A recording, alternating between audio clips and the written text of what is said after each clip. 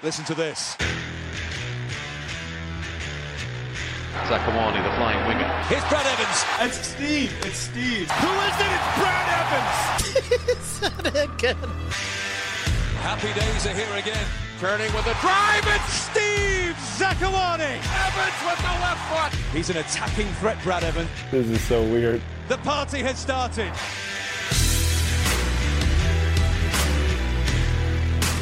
Hey, what's up, everyone? Welcome to another episode here of Side by Side. Myself, Steve Zakuani, Keely's here, and Brad Evans is here. We will be joined by head coach Brian Schmetzer a little bit later on in the show.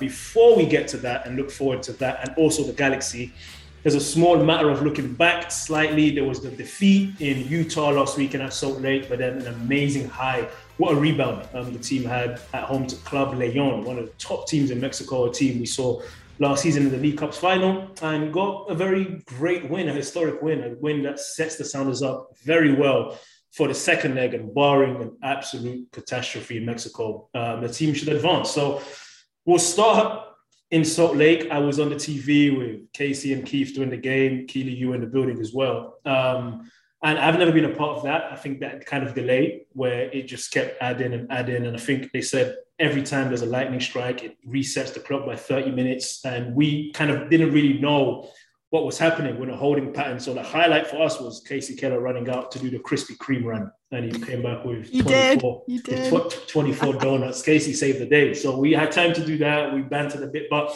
for the game itself, to be honest, I thought the first part before the delay was a decent-ish game. Like, looked like, both teams might give something here. In the end, it never ended up being a great game. And I think when they came back for that 2 minutes before the halftime and Salt Lake almost scored, they just looked more ready and more into it than I thought. And I think the subs didn't help. Normally, you bring on Christian Roldan, Jordan Morris. These are big changes. It didn't look like those guys expected to play at that time in those circumstances. They were thrown off. And I think Salt Lake ran out deserved winners. Sounders had a few decent looks at goal, but ended up being one of those days. Put the team to 0-2, which I wouldn't have expected, but I think this was more a case of as a one-off, just got caught on the day. I still don't see any reason to panic. Nashville, smash and grab. Salt Lake, 2-hour weather delay. We lost the game. We'll be playing CCL. So not too much to panic about, but curious as to you guys' thoughts on that particular game. I just thought it sucked that they had to stay out for halftime, like 5 minutes in halftime. They just stay outside in the like you said, Steve, like that's not a recipe to win right there. I mean, I know it's equal opportunity, but it's still a road game. I just felt for them. Yeah, that was a bummer. The first two games really, I think are, a series of unfortunate events. I thought the Nashville game was higher quality, obviously, due to the circumstances, and really was, the Sounders fell asleep on one play and got punished. But we talked about this weeks ago, are they going to focus on Champions League? Should the team focus on Champions League? And we said, 4 weeks ago that this club will always go after trophies, number one. Yeah. And you've seen that now with the choices to mix up the lineup in Salt Lake in a really difficult place to play in crap conditions and still get out of there with a 1-0 loss is a bummer. But I think we'd be singing a different tune if it was 3-4-0 in each game. Then there's time to worry, right? The Sounders still aren't at full strength, so it's way too early to hit the panic button. And, I read the forums and people are already complaining about this, that, and the other, and fair enough. But you and I have been a part of it long enough to say that this season is far from over. And until you see this team at its best and not winning, that's when you become very concerned. But I think there's some takeaways from that Salt Lake game that we should talk about, and that's leading into the Leon game and the complete shift in attitude and the complete dominance. So there is a brighter light, but I'm sure Schmetz will say that the next focus is the next game, and that's at a really difficult place to play against a very good Galaxy team right now. Yeah. No, that's a great point. I think, if the losses were lopsided, 2-0, 3-0 each game, the team's not playing well, probably more cause for concern. I didn't get that sense either. I think it's just two separate games that happen to fall short in for different reasons on each. Bounced back in an incredible way. Now, full confession, I didn't see the Leon game live. I was traveling this week, but I followed enough and I've seen the highlights since. We've seen when you guys watched it in real time. Could it be 5 or 6? Easily. It should have been 6. Should have. Could have been 7 or 8. It should have been 6, 5 or 6, which would have really benefited the Sounders going into next week at Lyon, and the ability to maybe start more starters at the Galaxy. But 3-0 is a good result. But when I watched it, one of the more dominating performances, we've seen in a long time from this team. And I think that the group needed that, heading into this Galaxy game, and then obviously coming off of 2 disappointing results and really just how they played, and mostly just the mentality and decision making, because you should be able to go into Salt Lake and sit back and absorb against that team and still keep the ball and, get a couple off chances, I guess. So disappointing results, but a very good result at home. And you didn't watch it, but they were half a yard away from, scoring a touchdown. Do you have genuine nerves about the second leg, or is 3-0 out of reach? I said on Twitter at halftime that they needed 2 more to get it to 4-0 to really, probably pump the brakes. I think you need 4 to go down there because, you cannot go down there and sleep because you will get destroyed down there. And 3-0 is a great advantage, but it is absolutely not something where you can just rest guys and go down there and think you're just going to knock the ball around. Because there is a beast that awakens in Mexico with these teams, right? I remember going down there against Club America, up 1-0 in the first half, and then a completely different team stepped on the field and absolutely destroyed us. And that's what you get when you go down there. At Tigres many years ago, got destroyed. Plenty of times we've gone down there and just gotten worked. So it's a great result. Yes, a nice cushion, but it's going to be an absolute battle down there.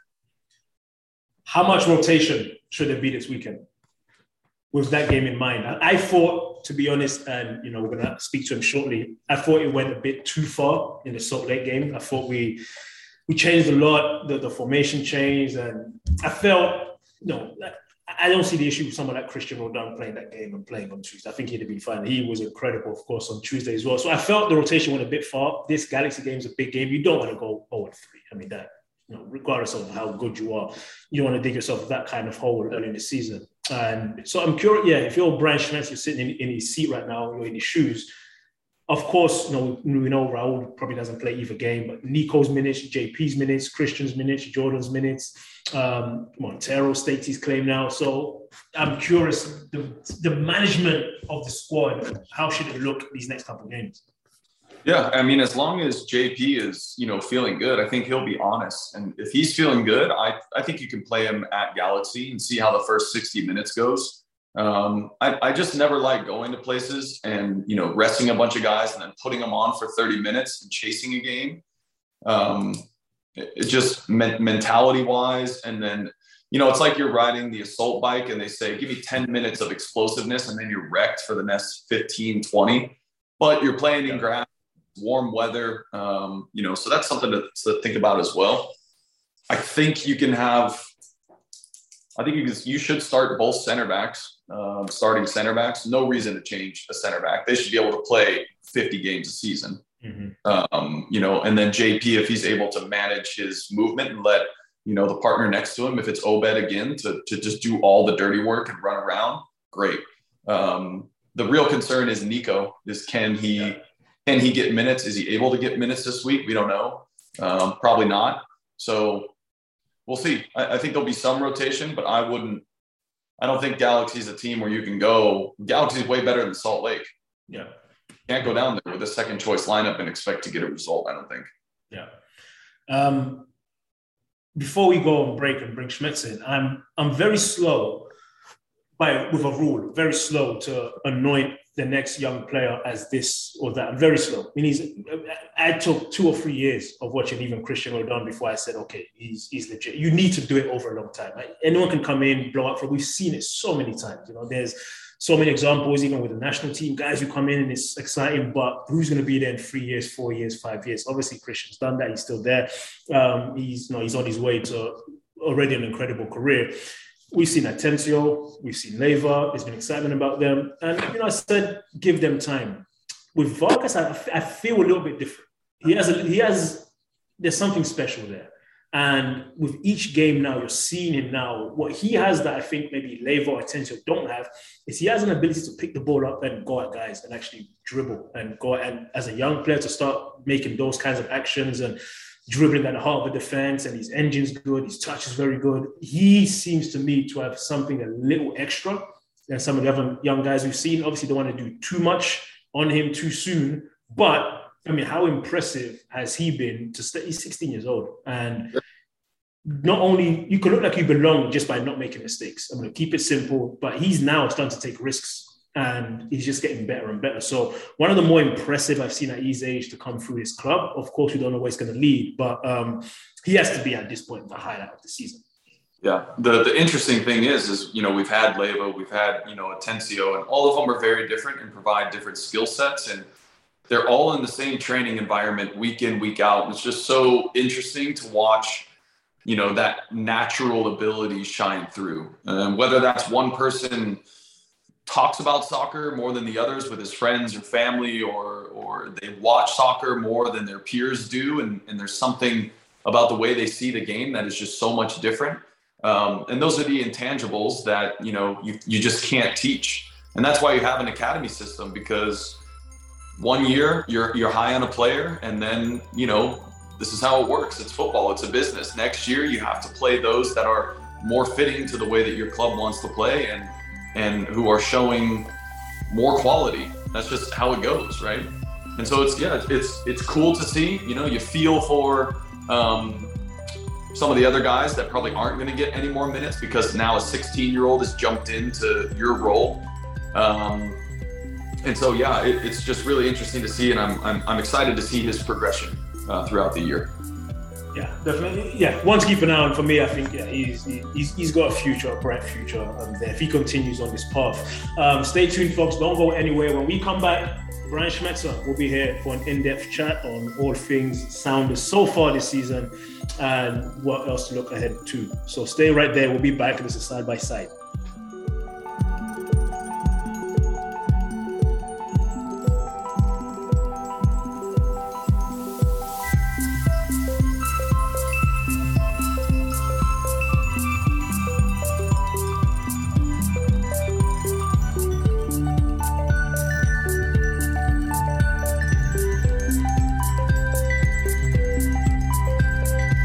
Very impressed, Steve. I don't know where you're at, but very impressed. All right. Can you go even again, please? Yep. I am delighted to say we're joined by, obviously, no stranger to myself or to Brad or to Keely or to any of you listening. Fresh off, again, you never want to quantify these wins, but one of the biggest and most impressive wins in club history, it has to be said. Well set up for the second leg. We'll talk to him about that. And then an indifferent start domestically in MLS. One of the weirdest games I've been a part of as an announcer last weekend in Salt Lake. We'll get to that as well. We are joined by none other than Coach Brian Schmetzer. And Schmetz, thanks for joining us. And the first thing I just want to ask is, because I didn't get a chance to speak to you since Tuesday night, just what are your thoughts now, a couple of days removed from just how impressive that win was against a very good team? Yeah. Is it one of the biggest in club history, Steve? I mean, thank you for that generous opening. I think the team played very well, but you were involved in some big games. Brad was involved in big games. I mean, I remember Jimmy Traore scoring a goal from 40 yards out against Tigres. We've had pretty good success. Brad and I were reminiscing about Olympia and some of the trips we had to go on. But thank you for that. Yes, it was a big game, Steve, probably because of the way we played. I mean, you alluded to it again in your intro. The regular season start in MLS hasn't been great. We've been poor. And, to come back with a with a victory over a quality Lyon side. That's a very good team. And, really take it to them. Could have been 4, could have been 5, could have been, a few more goals tacked on. I was impressed. I was very proud of the resolve that the team showed under some, difficult narratives running around in the soccer circles about the Seattle Sounders. Yeah, difficult circumstances, timing after a game, Champions League games, and it can be an interesting one. So first, talk about the emphasis the club has put on Champions League to start off this season. And will you take your lumps early on in an MLS season and, now really focus on this second game coming up next week? Talk to us about the thought process. And, I think the fans want to know, most importantly, what decisions are being made and why they're being made. It's a good question, Brad. You've been involved in many of those conversations or discussions with Zig and myself. Look, the mantra of the club, and this is not just coaches bull, it's actually true. We've always prided ourselves on, going out, and every game is important. Every competition is important. Yes, we've kind of planted a flag that we wanted to be on, the first team to win Champions League, and that's important to us. But look, the game against the Galaxy is the most important game because that's the next one. And you want to talk about, player rotations against RSL. Yes, you are correct that we made some rotational changes in there. But the objective and the overall message from the coaching staff to the players is, I don't care if you're Jackson Reagan. I don't care if you're, Callan coming on. I don't care if, you're Sam Adrenian, Josh Atencio, any of the young players.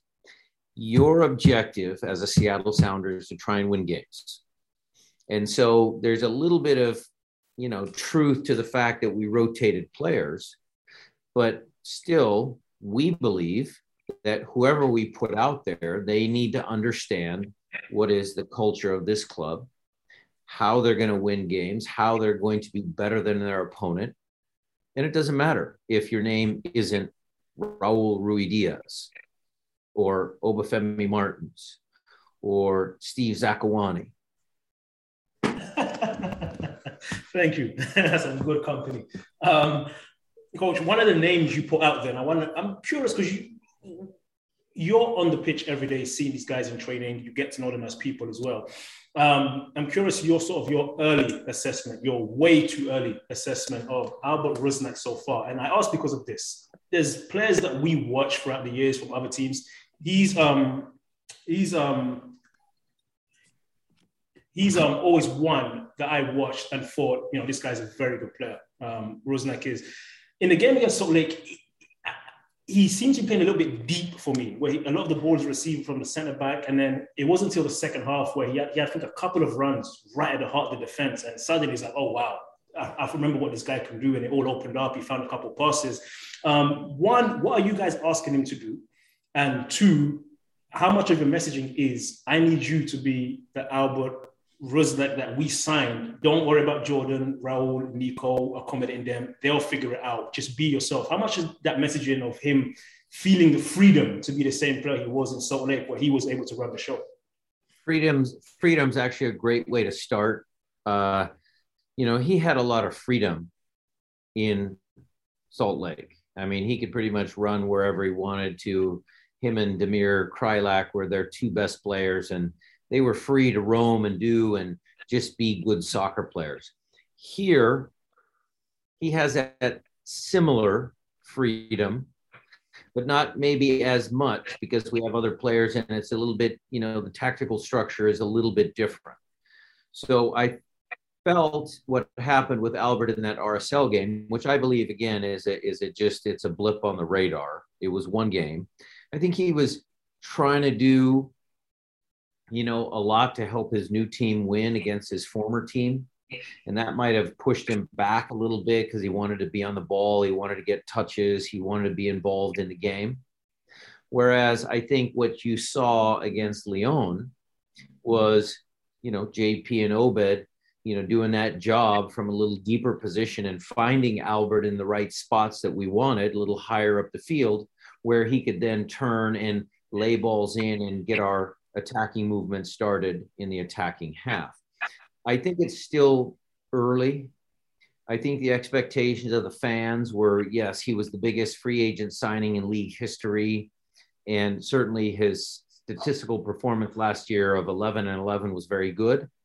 But look, we still have to get him on the field with Nico Lodeiro and Raul for a constant spell of games. He's doing really good stuff with us. Obviously, he was good with Freddie the other night. I'm not worried.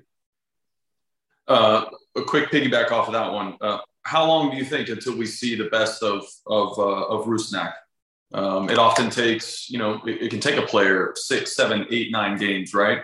But your expectations as a coach are we're bringing in a DP to make an impact, right? So how long is that, grace period before we have to start thinking, okay, is he better as a 10? Is he better out wide, right? Well, that again, he played as a number 10 against Lyon. We had him as a little bit deeper number 8 against RSL. He's played where Christian was playing out of that right wing position. His preferred formation for RSL last year was actually where Jordan plays on that left wing, but he always pinched inside and kind of went all over. So, Brad, we are searching for his best position within our group. Mm-hmm.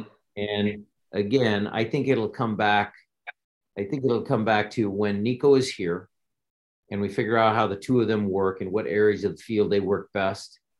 I think that's what's going to, kind of give us that timeline.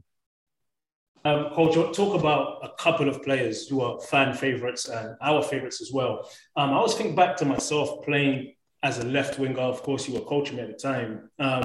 And I knew who was behind me because it changed how I would play. I knew, for example, Leo Gonzalez, I can tell him a million times, I don't need help, stay back. He's going to overlap every time. So I knew that a lot of times about either play him or I've got to dribble inside.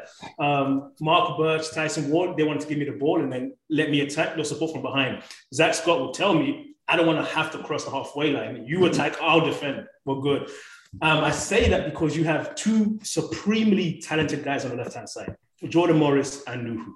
And I'm wondering, they're both great individually, but can they work as a pair? Sort of like how you had a few years ago, you had Brad Smith and Victor Rodriguez working so well together. Jordan doesn't need help beating guys one-on-one. Nuhu needs no invitation to go forward. So I'm wondering between those two, the timing, when to overlap, when to play the pass, when to go 2v1, when should Nuhu stay? Are those convos being had? And are you optimistic that they'll figure it out and become as dominant as they should be for how good they are individually? Very good soccer coaching question. What I would layer into that is areas of the field, okay, as well as kind of the whole dynamic between when you overlap, when you shouldn't. So Nuhu is a very exciting player. The fans love it when he goes from, maybe Steph Fry picks up the ball and Nuhu starts running and he's going down the field and the fans get excited and Nuhu gets excited and, it's all great. Higher up the field, Steve, very well that timing is everything. When Jordan is taking his touch inside to really drive at that last opponent and, those little nuances they're working on in that attacking third of the field. I would say that it's a little bit, again, they have to play a little bit more together. Because remember, last year we played a completely different formation and Nuhu played a completely different position on the team. And it's going to take him a little bit of time to figure out what he was used to playing for us a few years ago. Now, your perception of Leo and Tyson and Zach and Mark are all great examples. And would I think that Nuhu Tolo, who can lock down Mo Salah, would he just kind of be that sturdy rock behind Jordan and you let Jordan do his thing? Yes, I would think that would be good coaching. But again, soccer is more than just X's and O's and data and all that sort of stuff. Nuhu's personality has to come out in his play. And so we encourage in the right moments for him to try and overlap. It's just a question of, can they, figure it out? Yes, I have faith in them. But again, it's a little early for Nuhu for me to be critical of him now. I just, I'm like any other fan. I love watching him play. It's entertaining. It's entertaining. I might lose some hair, but it is entertaining. Let's talk about two other young players, Jackson Ragen and Obed. My perception of Obed in that game is, I was thinking as I was watching it on the couches, if a Mexican team is smart, they'll make a big bid for him because he looked better than any of the other midfielders on the other team. Super high quality players. He's fantastic. The way that he reads the game and plays physically, and he just seems to get it as a young player. And then Jackson, kind of a different route, right? I remember him coming to trainings really young also, right? 16, 17 years old. But he made the jump to go to college and get his experience there. He played a little bit with S2, but two different paths, but they've wound up in a similar situation where they're seeing a lot of playing time. Andy Rose has said some high quality thoughts about Ragen. And I think as evident by his composure on the field in Salt Lake, can be a high quality player. But talk about those two guys and, kind of what they mean to the team right now. Yeah. I'll talk about Obed first. I compared Obed to Christian a little bit in my post-game presser, but he also reminds me a little bit of you, Brad. I think he has the engines like you had. You were able to get up and down the field, and he's going to be goal dangerous. Now, you see some of the times when he can dribble past guys and accelerate like you could. He just needs to get a little more confidence. And, I think he's going to end up scoring some goals for us from a more central position. I don't think he's kind of like Christian out on the wing type effective. I thought you always had good years, kind of more central. You could play outside, but I enjoyed you more in the middle of the field. And that's where I think Obed's heading. I think I see him as an 8, a true 8, middle of the field, engines up and down. The thing, Brad, I was most impressed with Obed so far this year is his calmness. It doesn't seem like the kid who's only 16. I mean, you know what it's like, again, playing in Central America. He started against Motagua in just, in that stadium, heavy grass field, CONCACAF referees, and he didn't look out of place. And then he plays against one of the best teams in Liga MX, and he doesn't look out of place. And he's just calm on the ball, and just his demeanor is so, so steady. And, coaches love steady players. When you put a player on the field, you know what he gets. Mm-hmm. Sometimes with young players, you get highs and lows. And Obed, look, he's going to have some lows. Look, he's going to crater or crash at some point. It's just inevitable. But right now he's playing at a super high level. And then Jackson, Jackson would come to trainings, and, he was a little, big and awkward a little bit. Maybe he didn't grow into his body. And, we keep asking him, okay, what were you like playing growing up in youth soccer? And he says, I was a number 10. I always played in midfield. And you can see that in his passing. He is an exceptional passer of the ball in the sense that his decision-making process to see the right pass, and then his technical ability to find the right pass and deliver the right pass is very good. Now, the deal with Jackson is, again, Justin Meram, that one of those first plays in the game kind of took Jackson by surprise. He needs to understand some of the players, some of the nuances, the speed of play in our league. If he can do that, Brad, he will be an exceptional center back for us for many years. I real quick, Steve, Justin went to Michigan also. So I'm sure that was in the back of his mind, Justin's mind too. Like, hey, okay, yeah, we went to the same school, but let me show you what it's really like to play at this level. Like that. Coach, last one for me, and it's more of a coaching question. I know Brad is doing some coaching. I'm doing some coaching actually alongside James Riley. And I'm curious how you'd view this kind of situation. We had a game, my club team, down in Tacoma against a very good team. And one of those emotional games back and forth, we end up winning last minute 3-2, and we're going excited. And as everyone's celebrating, I realized that two of the kids, I didn't play. They didn't come into the game.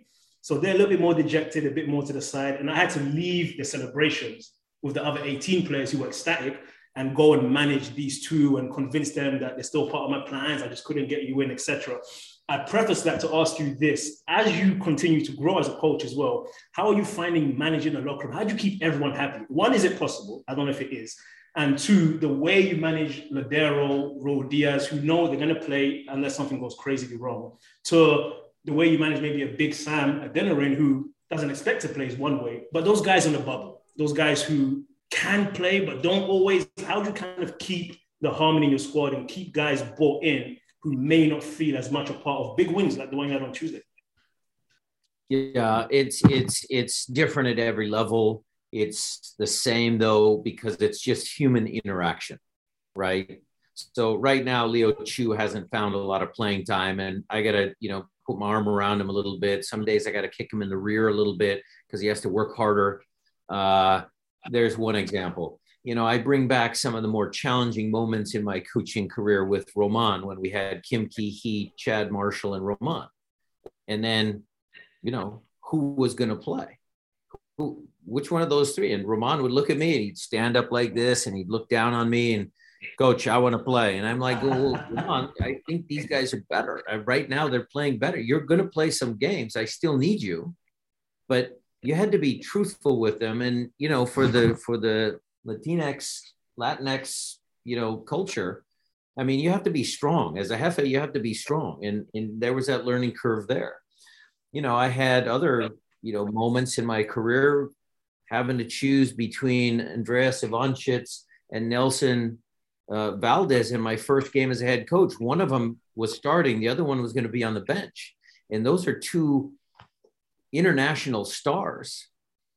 But you just have to be honest with them, and you have to tell them how you feel. And this is the reason why. And soon you start to develop a little bit of trust with the player. If you're honest with them, players will see through you.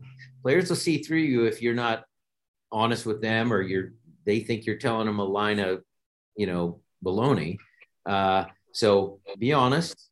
There are hard choices. And certainly, Steve, at my level, on your level, it's a little different because you have to make sure everybody plays. But at my level, look, this is a pro sport. And my job is to win games. And players might not agree with who I put out on the field, but, they get it. I would say one last thing, my mantra over the years with players who, haven't been getting the playing time that they have thought they earned or deserved, or they're senior players, I've always said this, because the team is always important. It's always about the team. So if you're upset at the coach because you're not involved in the game on a Saturday, make sure that you understand who you're angry with. Don't come on a Tuesday, first training day back, and just mail it in because I'm pissed at Coach Schmetzer. He didn't put me in. You're actually hurting your teammates. You're not hurting me as a coach. You're actually hurting your teammates. And so I would tell players that, look, okay, we don't see eye to eye on everything. It's okay. We're okay. We've had good communication, but I still see it one way. You see it another. Do what you have to do to keep yourself fit and sharp, because I might need you. The team needs you. And then at the end of the year, if you're really that unhappy, then let's talk about it at the end of the season. Do not get upset during the middle of the year where it actually impacts your team and your teammates. Was Clint Dempsey the toughest convo in terms of that? Because he was reaching the end of his career. Would have loved to see him go out as a super sub, come on, get a goal here or there. But I don't think the way Clint's brain works, he could ever accept that, Harry Shipp or whoever should start ahead of him. So was that a tough convo just to explain, look, Clint, you're one of the best players ever, but you're 36, 35. You can't run as much anymore. We'd rather use you in limited minutes. How tough of a combo is that with a player like that? That was, that, and I'm going to throw another name out there, Zach at the end of the day, he was such a fierce competitor. Clint was such a fierce competitor. I can tell two stories. The Clint one is, yes, it was challenging. I mean, we had the build up for the 2018 World Cup. He was going to go, and it was going to, U.S. was going to go in June to the World Cup. Brad, you were kind of involved in that. And then he was going to come back to Seattle, and it was his swan song. He was going to retire, and we just, play out the rest of his career. And then the U.S. never won the World Cup. And then he was kind of upset about some of that. And then, the team wasn't playing well, and I didn't start him in some games. And yeah, those were challenging conversations for sure. I mean, why am I not starting in front of Harry Shipp? I mean, I don't know if I have a good answer for that. No, Clint, actually, yeah, you're super good and super talented, but right now, for the good of the team, this is how I see it. And he obviously disagreed, and we, came to an understanding. And Zach was another funny one, because remember in 2016, Ramon had gone away to a international break window, and Zach came on and started in that series against Dallas. And Zach was lights out. He was great. And, he was very, very good in that series. And then Ramon came back, and I had to have a hard conversation with Zach. And I said, look, Zach, Ramon's coming. He was upset. I played well. I waited my time. I said, well, no, unfortunately, I'm going to play Ramon. And then the final, that day of the final, when we were kind of talking about things, and I was talking to Zach, and he goes, if you put me in the game just as for 5 minutes, just as a courtesy and just for no reason, I'm never going to speak to you ever again. A couple of swear words in there as well. And I said, Zach, no, I'm going to put you on the field when we're winning, and we're going to have to close out the game, but I'm not going to do it as some ceremonial send-off to your retirement, because he would have, and Zach's very strong, he would have killed me. Keely, I think we have a couple questions from online. Did you pull those? Yes, we do. Did I pull those? Of course I pulled those questions. Yeah, Coach, we've got a couple questions from fans. One of them you kind of already answered, which was about managing minutes. So I'll move on to the next one. This is from JP, and his title or his handle is Maximum Dorcas, which is awesome. His question is, does Coach want anything special at the new training facility? For example, in-house barista, spa, pickleball facility, etc. That's interesting, because when we were down in Palm Springs at the preseason, start of preseason, the hotel that we stayed at had a pickleball court. And all of the guys started to get into pickleball. And then the Galaxy was staying in the same hotel. And so our staff would play against the Galaxy staff. And it turned into this really kind of cool little, fun, competitive game and sport to take their mind. You guys know what it's like in preseason. You got time to kill. So that turned out actually well. So pickleball is an interesting one. Good coffee has to be there for sure. That's probably number one on my list. Freddie is already talking to Adrian to get, Santos coffee in there. What else would we like? I mean, it's going to be a great facility. We're super excited about it. The gym, the fields, everything. I mean, that's such a big step forward for us. I mean, Starfire has been great to us. We've had plenty of memories about Starfire, but it's time. So we're all excited about it. Awesome. All right. Next question is from Dave Montgomery. And he asks, what's a favorite memory playing with the Tacoma Stars or being a player coach with the Tacoma Stars? Man, there was a lot of good ones. The only real, well, you want soccer story or life story? How about that? Let's do both. Let's do both. Soccer story was one of my buddies, that I grew up with playing, had a very small, career in indoor soccer. And he knew that he wasn't really fit for it. So we're playing indoor, and, they have the glass and everything. And he didn't agree with the coach and all that. And so he kind of had somebody get him a hot dog and a Coke during the game because he was just sitting the bench. And so he reached over the glass and handed, this guy a hot dog and a Coke. And the coach at the time just looked at my buddy and go, "You're done. You're out." And it was already done. I mean, it was already he already retired. The Stars were pretty good when we were with San Diego. So there was a lot of games when I was with San Diego that was big. Playing with Preki was always a good, that was a good relationship. It lasted till now. I mean, that was back in the 80s, late 80s. So that's always been good. But, sometimes it's about life. And we had a bunch of young soccer players that didn't make a lot of money back in the time. And, there was one guy that I had, been in the construction business, and I hired him to do some painting for me when he was done with practice, just to make extra money because we weren't paying guys a ton of dough. And so he came to practice one day with paint on his shoes. And Alan Hinton was a coach at the time.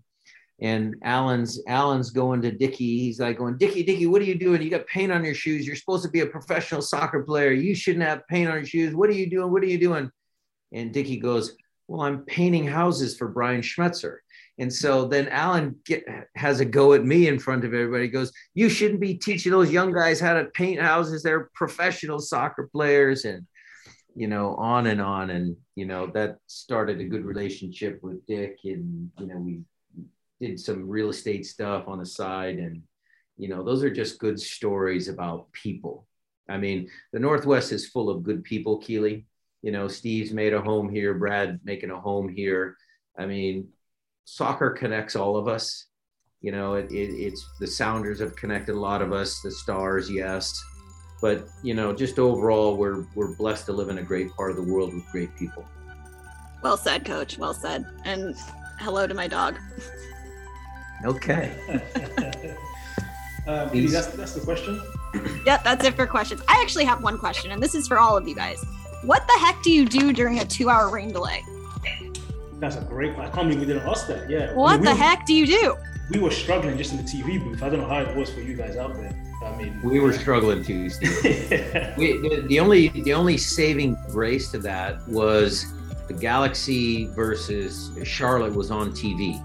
That's right. And so the guys were all in the locker room just watching that game. And, we as coaches were, trying to figure out how we keep them loose. And everybody took their boots off, their shirts off. They're just laying around, took their socks off because it was wet and cold. And then they had to get warmed up again. And that was painful.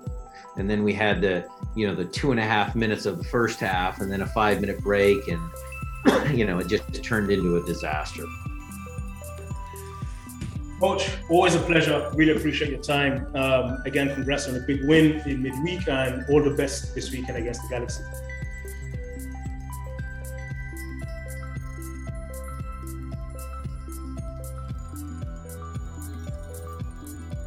And welcome back. Thanks again, Brian Schmetzer, of course, a friend of ours, and one of the nicest people you meet in the sport, and of course, doing a great job as a Sounders head coach. His next challenge is against the Galaxy this weekend, a decent team, of course, with Chicharito and Douglas Costa.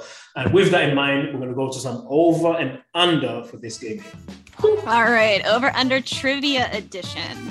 So no cheating, no Googling, no, none of that stuff. Wow. First one, total regular season wins versus LA Galaxy. How many total regular season wins do we have against the LA Galaxy? Over, under 10.5. Under. 10 times? Under. 11 times, guys. Just over. All right, next one. Steve Zakuani, regular season goals plus assists versus the LA Galaxy. Regular season only. Regular season only, no playoffs. What is this? Say it again. Steve Zakuani, regular season goals and assists versus the Galaxy. He has 6 starts versus them in regular season. Regular season, not playoffs. So I'll say this, and Brad, remember, in 2009 we beat them. Brad assisted me. We ran past Bellhalter, and I was in the back post and scored, so that's one. I think the second time I played them, I assisted Jake or someone. I think I scored against them the next year. We lost 3-1. That might be it. But then there's playoff as well. But that's not count. Okay. Steve, you're right. You got it. So there you go. I remember. You got it right. I'm not even we're gonna take the mystery out of it. He got it right. He knows his career like over. Nothing else. It is over 2 point. I had the over under at 2.5. It was 3, just like he calculated. I am very impressed. All right, last one is Brad Evans' total regular season games played versus LA Galaxy in his career. How many times, Brad, did you play against the Galaxy in the regular season? Over under 17.5. Oh, 17. His whole career. Yes, including with Columbus. With Seattle, Brad would have played LA at least 10. I would say. I want to say. I know it's gonna be over. My guess is gonna be 15. I know it's gonna be over, but I'm gonna go 15. Brad? Oh, I said over. Over? It is over. You have 19 games played against them, 16 starts. 16 starts. Those are your over-unders. Thanks for playing again. And Steve, I still cannot believe how well you know your career. That is very impressive. I don't know why. It was always that way. Even photographic memory, like I'm impressed. Even every college game. That was crazy. That was good. All right. Sounders, Galaxy. Keely, I'm going to put you on the spot. Broadcast info. Yes, it's on Big Fox at 12:30. Kickoff is 12:55. We are on 1090 KJR on the radio. Okay. I want to, and the fans will hear this, but Steve, Keely, what are your thoughts on auctioning off a fan guest spot on the podcast? Even when we bring on guests, they can ask questions and hang out with us, and then the money can go wherever we decided to go, Rave Foundation or whatever. Yeah, brilliant. Amazing. Let's do it. Let's do it. Yeah, brilliant. Keep an eye out. That's good stuff. I'm excited. It'll be fun. Big Fox, 12:30, 12:55. Kickoff this Saturday. Good stuff. All right, we'll be back next week, and could be, we don't know yet, we'll communicate if we do, could be not at our regular slot because we might want to preview this Lyon game coming up properly. The second leg, which is next Thursday, I believe. Sounders against Lyon. Interesting week, a defeat, then a big bounce back win in CCL. Chance to end it well by picking up the first MLS win at home to Galaxy. We'll see if they do it, and regardless of what happens, we'll be back here next week to talk about it. This has been Side by Side. See you guys next week.